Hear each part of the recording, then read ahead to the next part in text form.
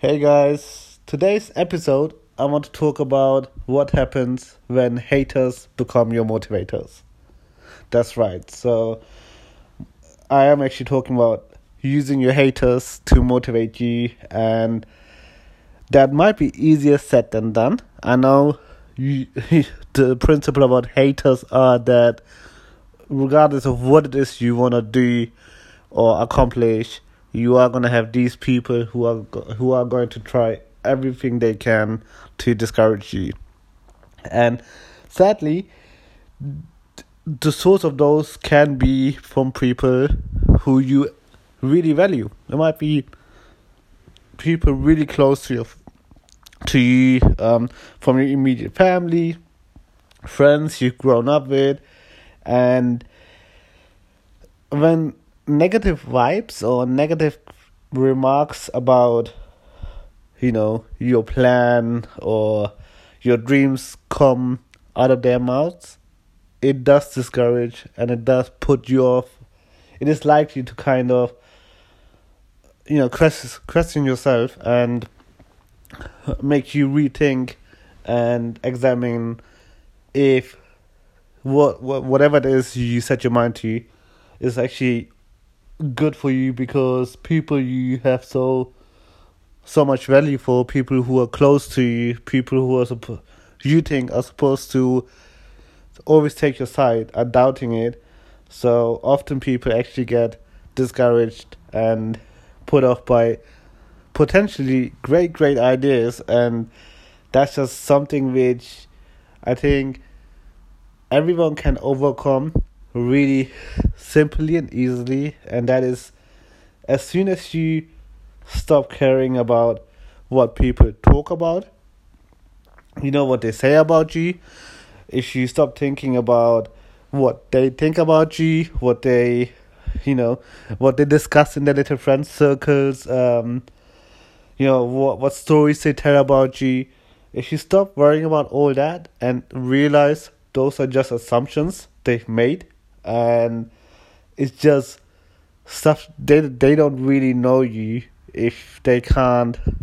kind of understand why it is something that you want to do without actually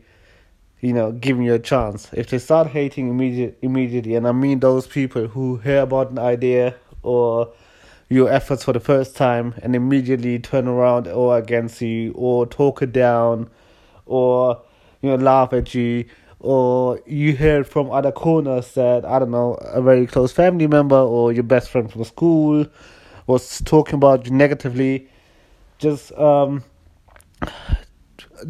don't forget those are just assumptions they've made about your capabilities. So if you want to do something which stands out, do give them something to talk about, but at least then go ahead, do whatever it is you want to do, smash it, use that anger, that negative feedback, those bad vibes, use that as fuel to prove them wrong. Put everything in it, and every time you get stuck, use that as a driver, use that as a motivator, that you kind of believe in yourself and that you are going to follow up and stand by your decision. Because the second you reached your goal and you achieved whatever you had in mind, then you've given the same people actual facts to talk about rather than assumptions. Because then they won't be able to deny that you did what you did and you managed to reach it, and they're going to have to admit it, and they will as well. Obviously, more often than not, the tone then changes and you get what people say, all this fakeness and stuff, but even that is fine, because you yourself know and will always know and remember the people who've supported you since the beginning, and that's not something you have to worry about, because you will definitely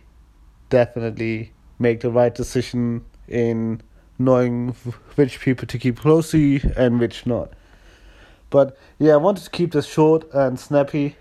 but with the whole point that whoever hates on you,